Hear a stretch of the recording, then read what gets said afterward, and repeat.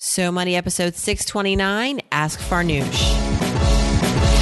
You're listening to So Money with award-winning money guru Farnoosh Torabi. Each day, get a 30-minute dose of financial inspiration from the world's top business minds, authors, influencers, and from Farnoosh herself. Looking for ways to save on gas or double your double coupons? Sorry, you're in the wrong place. Seeking profound ways to live a richer, happier life. Welcome to So Money. A replay originally airing on November 6th, 2015. Welcome back to So Money, everyone. It's Friday, which, as you know, it means it's time to make the show all about you, answering your money questions. And I've gotten many since our last get-together last Friday. Just want to say thank you for reaching out and asking all these great questions. Joining me today, I have a special guest. You are familiar with her and her talents. Her name is Jacquette Timmons, and she was on episode 266 talking all about the psychology of money and our behavior, our underlying behaviors and beliefs around our finances. Jacquette Timmons is back to help us steer your questions to the right answers. And I'm so happy to have her back. Jacquette, welcome. Thank you so much, Farnoosh. It's so excited to be back. You know, as soon as I finished interviewing you in episode 266, I was like, I want you to tag team with me for an Ask Farnoosh and Jacquette episode, because I think what you bring to the table is so unique and so needed. You know, you don't just kind of dissect the numbers, but you really, more importantly, look at the behavior behind why we make the decisions that we do. And you also specialize in relationships, and you're so experienced, and you come from an extremely unique background. You didn't always have your heart set on Wall Street or finance or helping people with their money. You actually started out as a marketing major and were thinking about going into fashion. Exactly. And I think I think it is reflective of the fact that our financial journeys are never a straight line either. Mm-hmm. So it being not a straight line, and then also just the discipline of what I call thinking like a designer, I think really adds a lot and brings a lot of texture to the way in which I think and the way in which I work with people. Well, let's take off from there, because we have a question today from Brad, who says that he wants to start turning his earned income into passive income. And he says, I have many ideas for businesses to start on a large and small scale, such as starting my own accounting firm to owning a gumball machine in a store or mall. Wow, that's pretty broad. And he says, besides buying stocks, is there an investment that you can recommend where you can start small and then scale up as you go? I'd love to buy a money tree for $100 that produces $10 in income, I guess $1,000 in income a year, and then buy another money tree each year and so on. Money tree used for illustrative purposes. Yeah, we get it, Brad. I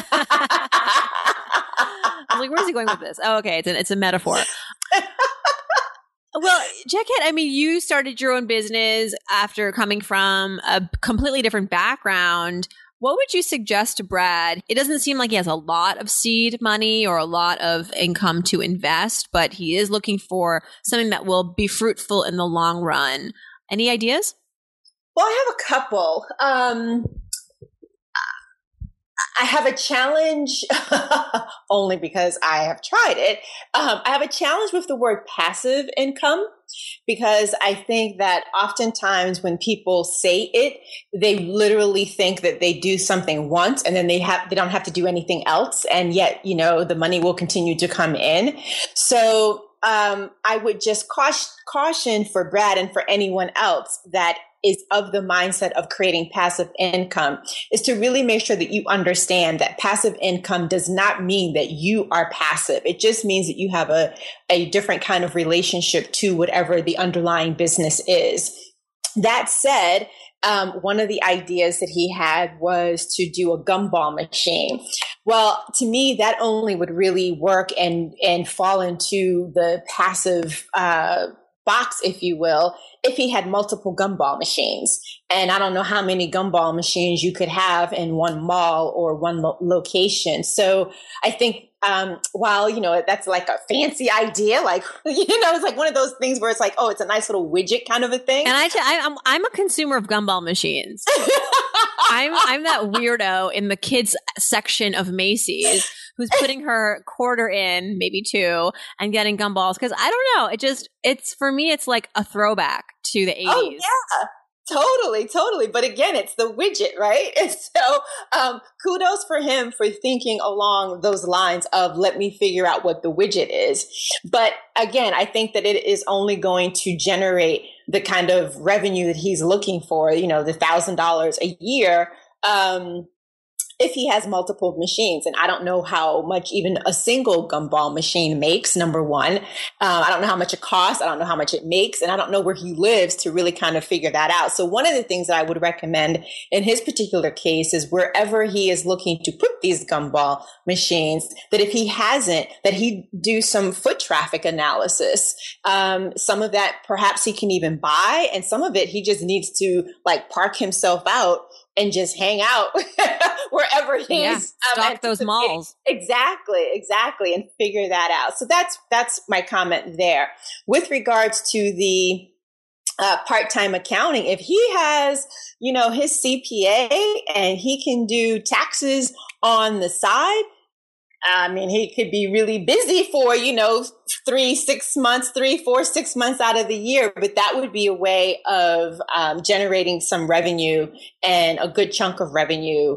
It's not passive, but it also isn't something that he has to do all of the time. So I hope that answers Brad's I think you've given him a lot of direction as far as how to really maximize these ideas.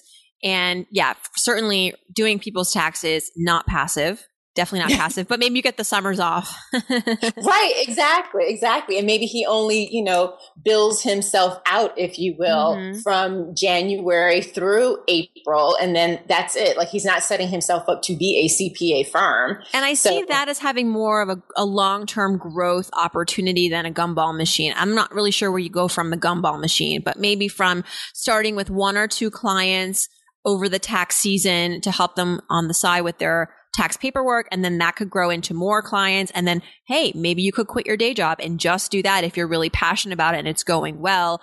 Maybe you could do some situation where you're helping people just virtually with their taxes as opposed to face to face. The other thing, if you're only looking to make, I think this was a typo too in his question. He said, I want to make $10 a year. I think I'm going to say 10, 100, 1,000 a year. Collecting your loose change can add to $1,000 a year. I have a coin jar in my house that we deposit all of our loose change in every day. And every few months we pour it out. We go to the bank and we deposit it. And it's like $300. So do that a few times a year and you've got your $1,000 and you haven't really done anything. You just gone through your couch cushions and your pockets. Totally. And then, to kind of loop it back to one of the comments that you made in your really gracious, I thank you, introduction of me is going back to the why. I think what would really help him figure out whether he does one of these 2 avenues or maybe both is to go back to what is the target number. I mean, I know he said $1,000, but why is that number important to him? And, having it grow to multiples of 10, that's all well and good. But I think from a directional standpoint, if you're a little bit more concrete about what comes after you've reached that multiple, I think that will help also to inform what decision he makes today. Right. And how fast he wants to move on that decision. Exactly. If you need this money to buy a home next year, well, you've got a year and change and maybe even not as much time because you have to apply for the mortgage and this and that. And you want to have the down payments. So come up with the goal first and then work backwards. I like that. Exactly. Mm-hmm. Great advice. All right. Juliana writes in, Jackette, and she says, hey, Farnoosh, if I'm maxing out my 401k and my Roth IRA and I have money left over to invest, where should I be holding bond funds? I read somewhere that bonds and REITs should be held in tax sheltered accounts and not taxable accounts, but I'm confused as to why. Could you explain the best practices for which accounts to put bonds versus stocks? Well, first of all, can I say she's rocking it out? I know, right? This is a very technical question. Really, like such a so money question, because she's doing everything and now she has some money left over, and now it's about a detail around bonds and taxes. Exactly. Which is not my department, by the way. Jacquette, what do you think? So a couple of things. I'm not really sure where she heard that rule, but I was always told that the general rule of thumb is that you actually do stocks in your tax deferred accounts and bonds in your taxable accounts. So that's the first thing. The second piece is, I think a lot of it has to do, and this is a detail that we don't have about Juliana, is how much time is there between now and when she retires? And if I can just put a pin there for a moment, when I say retire in my mind, because I really think the whole definition and the exercise of retirement is just on the cusp of going through a whole new kind of redefinition. I don't mean retirement in the sense of it, that it has to be a hard stop at work. It could just simply be that that's when she reaches the age where she can, withdraw some money from her tax deferred accounts without any penalty. So I'm not quite sure where she fits in on that in terms of the number of years from now and to that point. If it is the case that she has more than 15 years to go, then I think that what I said earlier in terms of stocks being in a tax deferred account and bonds being in a taxable account is definitely the way to go. But if it's the case that she has less than 15 years, she might want to do bonds in a tax deferred account. But it also depends on what kind of bonds. Like, she should definitely not do municipal bonds because that doesn't make sense. So I actually have more questions for her than I do answers. That's fair. I think it sounds like she needs to maybe talk to an accountant or, there are a lot of ways where you can just ask a financial advisor a question that takes, 10, 15 minutes, maybe an hour, and you're not really partnering with this advisor, but they're kind of helping you with a la carte situations. We've had guests on the show, like Sophia Berra, and the folks from XY Planning Network that can help you do that. So if you need to answer a very specific question about your finances that requires a lot more than just asking me on my show, and you've been great, but you know what I mean? There's definitely a lot more that we need to uncover about her goals and where she is financially. Maybe best to just invest a couple $100 an hour. Maybe it's just 1 hour to have somebody kind of give you a more precise answer. Yeah. But I do think that the general rule of thumb is, though, that you do stocks and tax deferred and bonds and taxable accounts. And you should never in your tax deferred do munis because there's just no benefit for that from a tax standpoint. Gotcha. Okay. That's still really great advice. Thanks, Juliana. And let me know if we can help you further steer you towards some of those advisors who can work with you on a situation basis. Crystal says, "Hey, Farnoosh, I've been really enjoying the show over the past few months." Well, thanks, Crystal. Thank you for subscribing. She says, "There's one money issue that I cannot seem to find an answer to on my own. I have a number of student loans with variable interest rates. I'm curious to find out, how will a hike in the federal interest rate affect my payments? My Google searches have just left me confused. Also, is it worth trying to refinance prior to any rate increase? I tried a few months ago, but my credit score isn't the best, so I was denied." Well, I mean, yes, you don't really have to search far and long. The short answer is that, generally speaking, when interest rates go up, that impacts a lot of products like student loans, mortgages, car loans, credit card rates. The thing is, right now, we are still in a very, very low interest rate environment. And the expectation is that soon, I think probably by the end of the year or next year, we'll see rates begin to go up. It's not going to be a situation where they're going to increase rates by like 5%. Usually they do it very, very incrementally, 0.25%, which by the time it trickles down into the consumer market, is not going to be a huge, huge impact. But over a year's worth of interest rate hikes you'll start to feel the difference. And with a variable interest rate on a student loan, you'll be definitely among those impacted. So I would try to refinance. What do you think, Jackette? If you can, if your credit score is not where it needs to be, then you need to find out why. Why is your credit score not where it needs to be? Is it because you're not paying your bills on time? Is it because you don't have enough variety of credit? And so start there and investigate why your credit score isn't where it needs to be. Pull your credit report from annualcreditreport.com. You can do that once a year for free and see where the holes are and the gaps potentially are and work on that so that in a few months, in 6 months time, you might be able to reapply when your score's increased. Well, yeah, two things came to mind. One is I think she's looking in the wrong place when she said she was doing a Google search. What she really needs to do is go to the providers of her student loans and review again the loan documents, because in that document or in those documents, she will actually see the terms in terms of the trigger. Variable means that it can go up and down. In this case, more than likely, you're right. Her amount is going to go up, but there should be some sort of term in there that says if, prime is X, this is how much your amount is going to go up by. So she won't be taken completely off guard if she goes back and reviews those terms. But the other thing that I thought of was, and I don't remember his name, but you had a fabulous guest on one of your previous episodes, and he's the gentleman that created the space for refinancing student loans. So I don't know if she's a candidate for that service. Right. Dan Macklin, who's the founder of SoFi.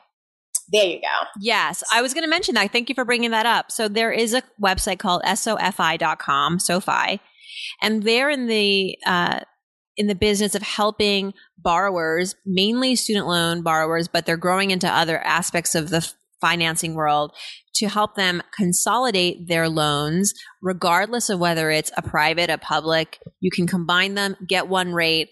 I will say, though, they're pretty selective. They're not looking for people with very, very low credit scores. So in that case, too, you may have to kind of brush up on your credit health.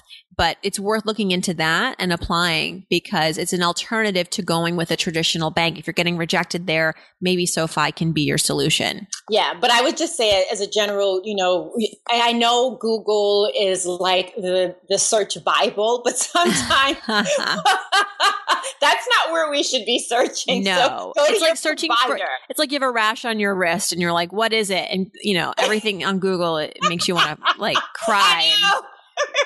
Yeah, it can be more doom and gloom than it really is. So thank you for asking your question, because I think it's important to check with other parties for some solutions. Totally. And thanks for listening to the show. Okay, next, Lily. She says, Farnoosh, thank you for doing such a wonderful job with this podcast. Listening to it is a very important part of my day. Well, Lily, thank you. You're why I do the show. She says, I'm a Boston-based millennial in a bit of a career transition. I recently left my job to pursue deeper training in technical marketing through a startup school. This podcast has sparked my interest in fintech and behavioral economics. Do you know of any resources besides your blog to explore fintech startups? I'm interested in learning more about the industry and also potentially working for one in the near future. I love going on blogs, and they're not really blogs, they're robust websites, such as TechMeme, MEME. There's also a lot of fintech founders who've been on my show. You should look them up. People like Ethan Block from Digit.co. He's an example of somebody who's been very successful in the fintech space, created an app that automatically helps you save money. And so maybe looking at these folks, these founders, and how they got started, where they got their funding, where they're getting incubated could be a good resource for you. That stuff is all online. And I wanted to remember also for you, it's an annual event. TechCrunch, I think, hosts it, in fact, where they look for the next big fintech startup and they reward this company with some money, and it's an annual thing. It might be the Disrupt for fintech, but look into those sites. They can sometimes guide you towards resources. I would add to that, checking out I think it's called FinTech Innovation Lab or Innovative Lab. She can find them on Google. Yeah, we just said Google wasn't the best resource, but. Mm-hmm.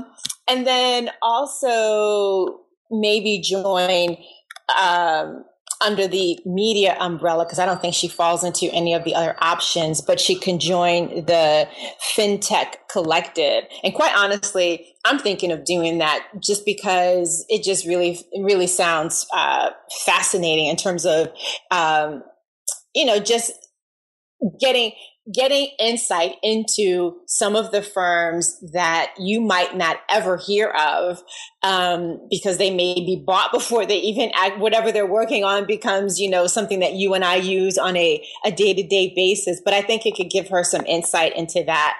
And back to... Is that FinTech Innovation Lab? Is that what that is? Well, there's one that's called FinTech Innovation Lab. And to be clear, what I think would be helpful for her there is to just look under there. They have a tab called portfolios, and just look there on have that be maybe part of your weekly part on your weekly task list that you go and you just check out and see what companies are in the portfolio, if there are any changes, and just kind of brush up on that. So that would be one thing. And then the other is the FinTech Collective. And then I would also Stanford has a really huge behavioral finance. I think they even actually call it a behavioral finance lab. She might find some interesting case studies or articles there. Companies, financial companies like Capital One and PNC, they actually have now a behavioral finance and innovation division. So she might want to, do some back end research to see what they might be up to. And also, this may be overwhelming to hear, but I think it could be helpful for you to learn how to code, just basically, so that you can understand how to engineer some of these products that you have in your head, and at the very least be able to better communicate this to your development team eventually that you might be working with. And my husband actually works at a company called General Assembly, and they're a school essentially all over the globe where you can go online actually, or in the school, to learn how to code, to learn UX design, all aspects of technology. And there they also do a lot of meetups that are open to the public often, where they bring in speakers, sometimes around this topic. So look into also your local kind of community. In Boston, I know there's a General Assembly in Boston. So look at their website and see what's coming, what they're offering, and what might be free to you to drop in and observe. All right. Good luck to you. I love that there's more women that are interested in fintech. I think that's really powerful and important. Totally.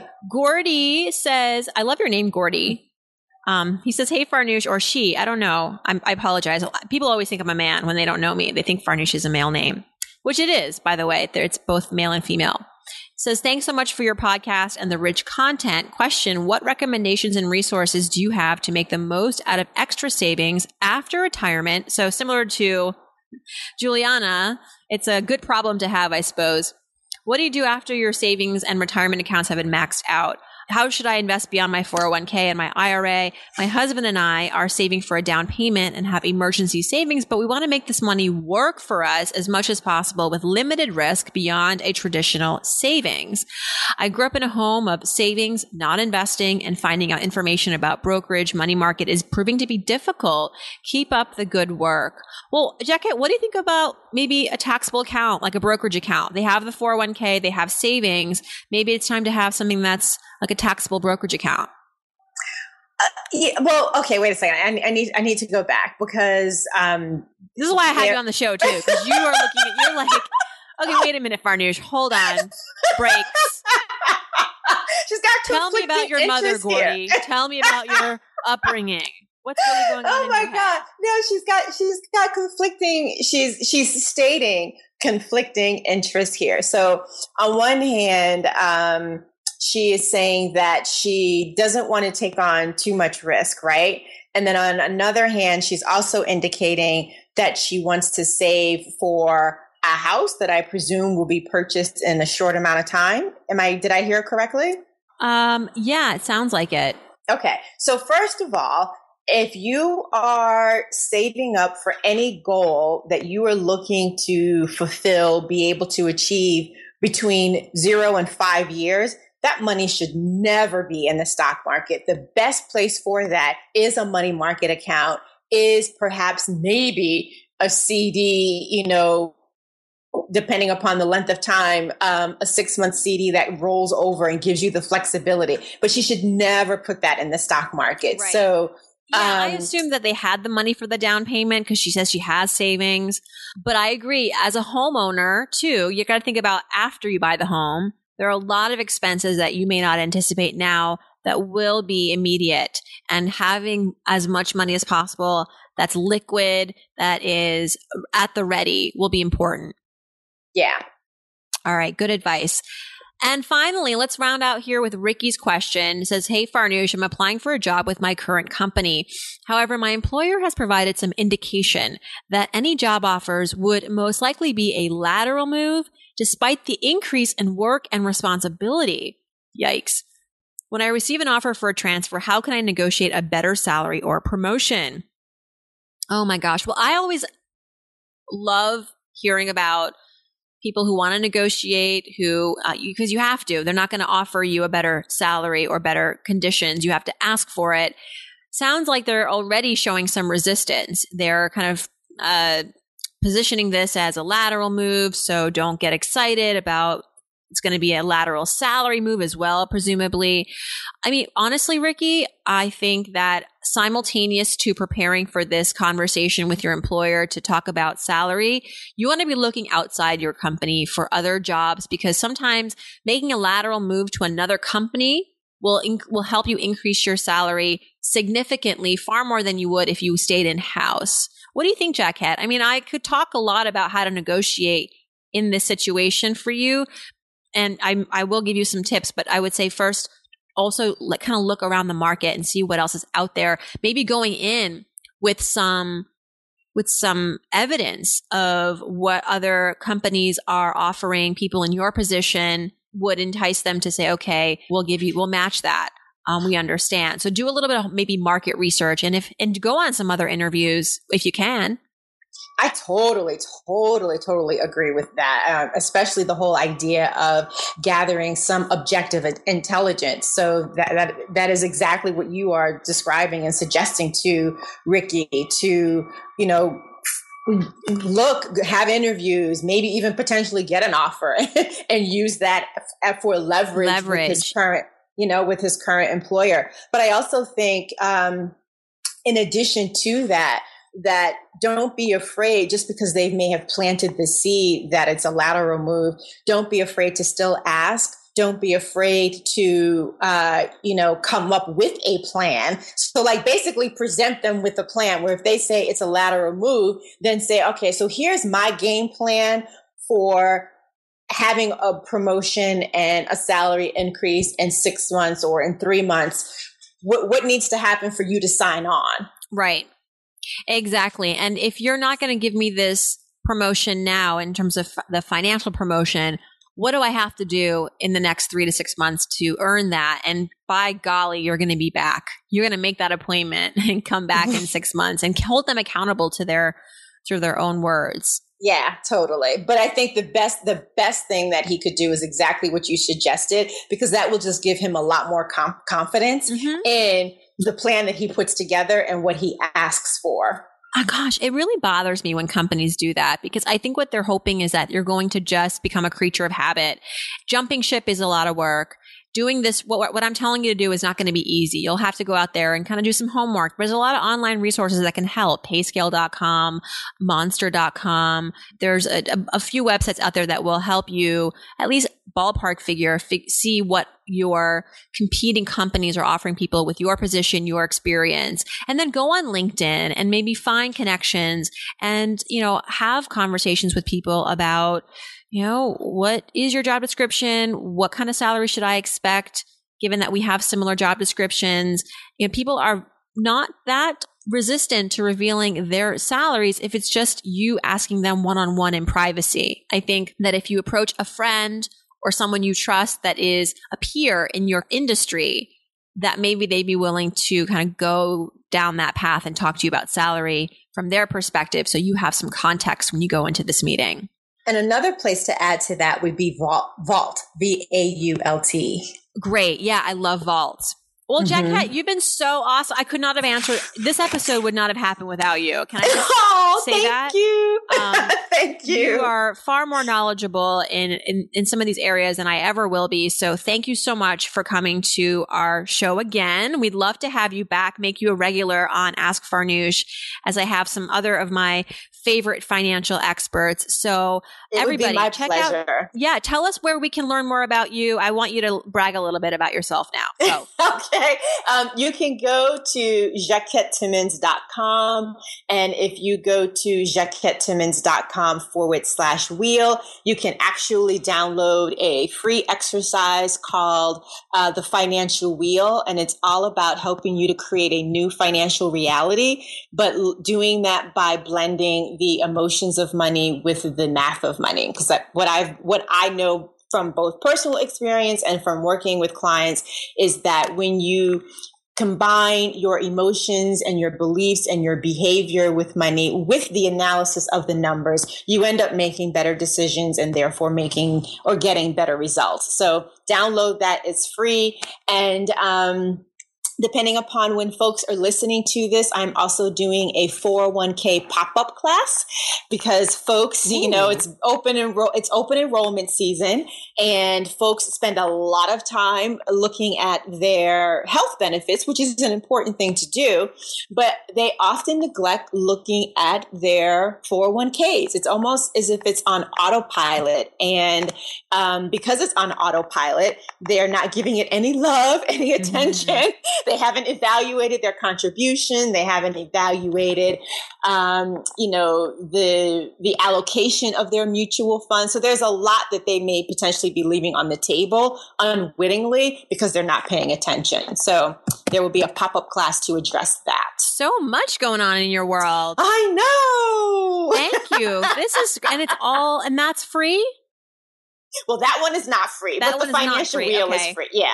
The financial wheel is free, but the pop-up class is not free. Okay. Well, It's worth every penny. Everyone run to get that. And I just want to end by saying that if you would like to reach me and ask me a question, ask our guests a question, hop over to SoMoneyPodcast.com and click on Ask Farnoosh. Every Friday, I try to answer as many questions as possible. And as a reminder, this is the month of November, so we are, I say we, myself and Joe Saul-Sehy of Stacking Benjamins, we're in a bit of a charity challenge for the month of November.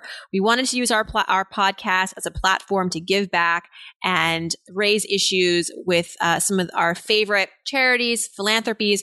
And so I have chosen Thon as the So Money charity for November. And if you go to thon.org/SoMoney and contribute, you'll help us beat the Stacking Benjamins audience. They have their own charity that they're rooting for. All this information at SoMoneyPodcast.com. Thon, by the way, is the largest student-run philanthropy in the world. It is affectionately known as Thon, but it really stands for Dance Marathon, and it's a year-long effort to raise funds and awareness for the fight against pediatric cancer.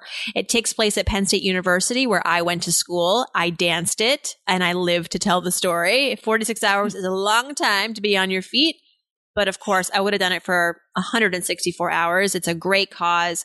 And so encourage you to contribute, and we'll keep you posted, along the way this month, how we're doing. We hope to win because this is what the loser has to face. And I hope it's Joe. I get to write, because I'm going to win. I get to write his introduction to his podcast for the new year.